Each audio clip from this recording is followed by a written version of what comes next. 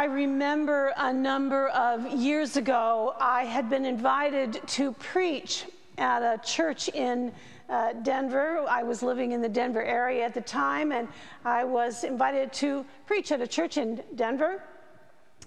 And I loved being a guest preacher because I loved meeting people, and I enjoyed the opportunity to sort of do the meet and greet after the service. And I was standing at the door of the church building, as we do here when everyone's here, greeting people.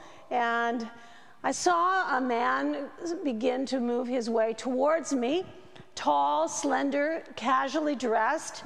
And he approached me, and I, of course, extended my hand. When we could do that, I extended my hand to say hello.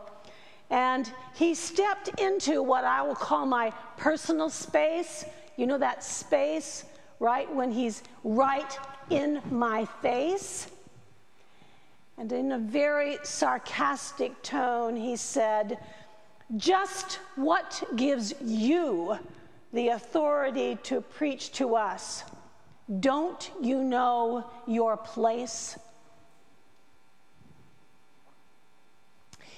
It was like someone slapped me in the face. Stunned and shocked, I stepped back from him, my mind blank and my tongue twisted. And for what seemed like a long time, though I know it was only a second or two, I couldn't speak. And then, without human thought, I said, "God, for the Spirit of the Lord is upon me. Thank you for coming today." And I walked away. When I hear this reading of the chief priests questioning Jesus' authority, I feel the sting, that sting in my heart that that man's words many years ago brought to me. Perhaps it's human nature to question authority, particularly if what is being done or said seems to be a threat. The chief priests and elders were encountering a man who seemed to promote change. Oh my goodness! Yes, and I think he was threatening the way of life they had always known. Jesus was calling into question not just their beliefs, but their actions. It seemed that what they said and what they did weren't always the same thing. Perhaps they weren't walking their talk. I love Matthew's gospel. It's the Jewish gospel, and it's addressing the Jewish attitudes. And Matthew's strategy was that of sort of like the Trojan horse, where he brings to the people that those things that, they can go, yeah, I got that. I agree with that. I agree with that. And then there's a surprise that causes them to stop and think. And so he spoke in the language and the contexts which the Jews would accept, but filled his writing with truths that were, shall we say, unexpected and perhaps even devastating. There's a story I read once, speaking of things not turning out exactly the way you think they should. There's a story about a missionary who was scheduled to speak about his mission work at a church, and so he gets up really early Sunday morning and drives the distance that he has to go, many miles, preached 2 services and spent the afternoon speaking with the members of the congregation. As he was leaving late that evening, the treasurer of the church gave him an envelope, and he tucked it inside his coat pocket. Well, when he got home, it was very late, and as he was taking off his coat, he remembered the envelope. He turned on the light in the bathroom, and he opened it, and out fell a check. His name was written, of course, across the check on the line, and below his name, on the line below his name, was written, "A million thanks, the treasurer." Surprise, no doubt. Not exactly what he expected, what he had thought he was going to get. Sometimes words, just the words, aren't enough. To make this point, Jesus tells another story, another parable. It's about a man who has 2 sons, and he sends one son to his vineyard, and the son refused to go, then later changed his mind and headed for the fields. And then the father sent his second son to go and work in the vineyard. And the son said, "Nope, I am not going to go," but then changed his mind. And he set foot in the fields. Which son did the will of the father? Jesus asked. Which of the 2 boys did the will of the father? Of course, Jesus' listeners realized what a slam dunk question this was, and they said, "Well, yeah, of course it's the first son." And then, what does Jesus do? He pulls the rug out from under them by saying, "I tell you the truth, the tax collectors and the prostitutes are entering the kingdom of God before you."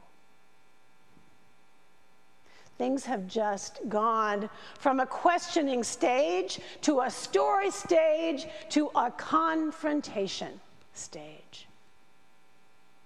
And yes, this text was written for a particular context, but it remains relevant and perhaps just as shocking and surprising to us today.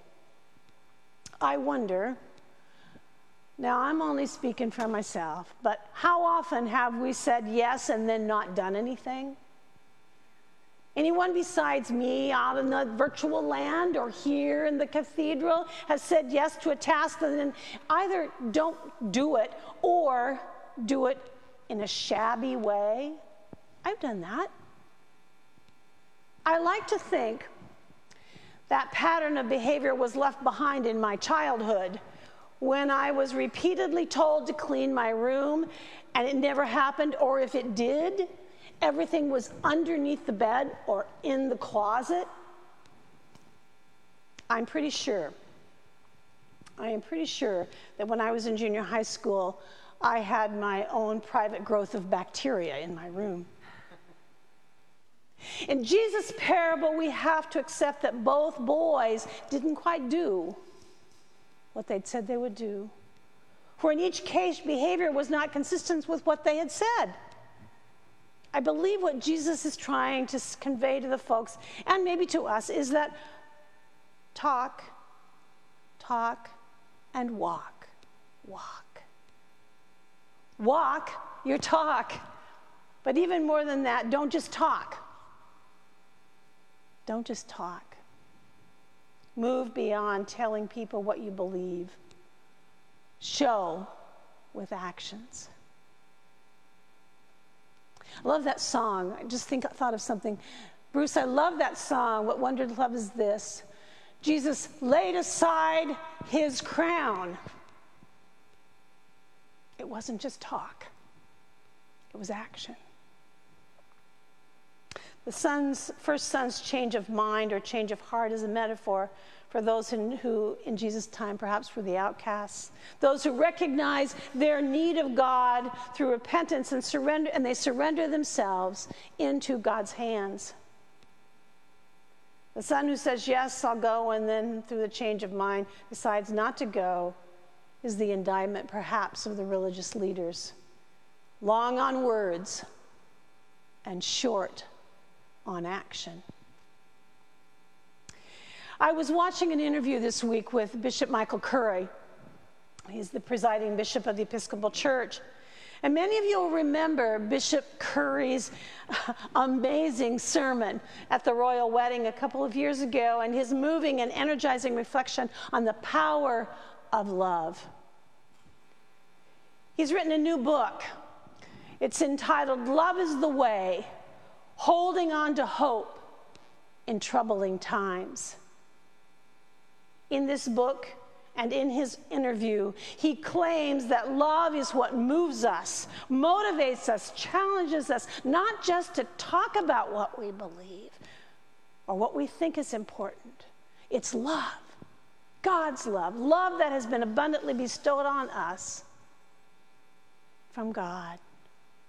It's an experiential love with Jesus Christ that enkindles within us the desire and the determination to be mercy.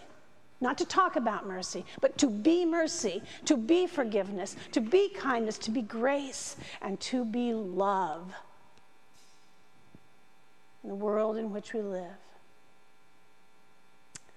Love, God's love through us, is what makes it possible to hold on to hope in these troubling times. I must say that during this season of political decision-making, I implore all of us to listen and to search beyond the rhetoric that you hear and to seek out the actions of our politicians. As Christians who choose to serve God through the Episcopal tradition, we have a standard by which we are to live. I invite you to use the promises. Look at those promises in our baptismal covenant as the norm by which you make your judgments and your decisions. I know that when I sit down with my ballot and I prepare to vote, I will be asking myself these questions. How is this person someone who's striving for justice and peace for all people? How does this person, so far as I can tell, respect the dignity of every human being? How is this person seeking to serve all people? As Episcopalians, we're a wordy bunch. We have a lot of words, a lot of talking. We pray from our Book of Common Prayer with lots of words. And the good news of Jesus Christ calls us beyond our words and into action. You know the saying that has been reported came from St. Francis, preach the gospel at all times, and when necessary, use words. We all, each and every one of us, have a way in which we can be the gospel. Through the lives we live, through the actions we take, through the deeds done. No deed, no action is too small or insignificant. Last summer, we were in Plains, Georgia. Went to see Maranatha Baptist Church, where Jimmy Carter, up until recently, President Jimmy Carter would teach Sunday school. There was a story told about a young man who'd made the trip to Maranatha Baptist Church in Plains and on one Sunday, and he stood in a long line of visitors to listen to President Carter teach his Sunday school class. And the man decided, well, that was pretty interesting. I think I'll stay for worship. So he found his way into the sanctuary, into the pew, and began to read the announcements that were on the back of the bulletin.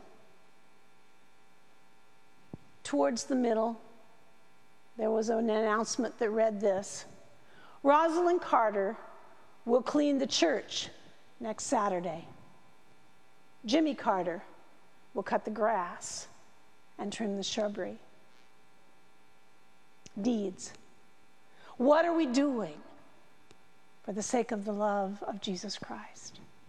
May our yes to God's call be accomplished in our actions. For God's love will always, always, always find a way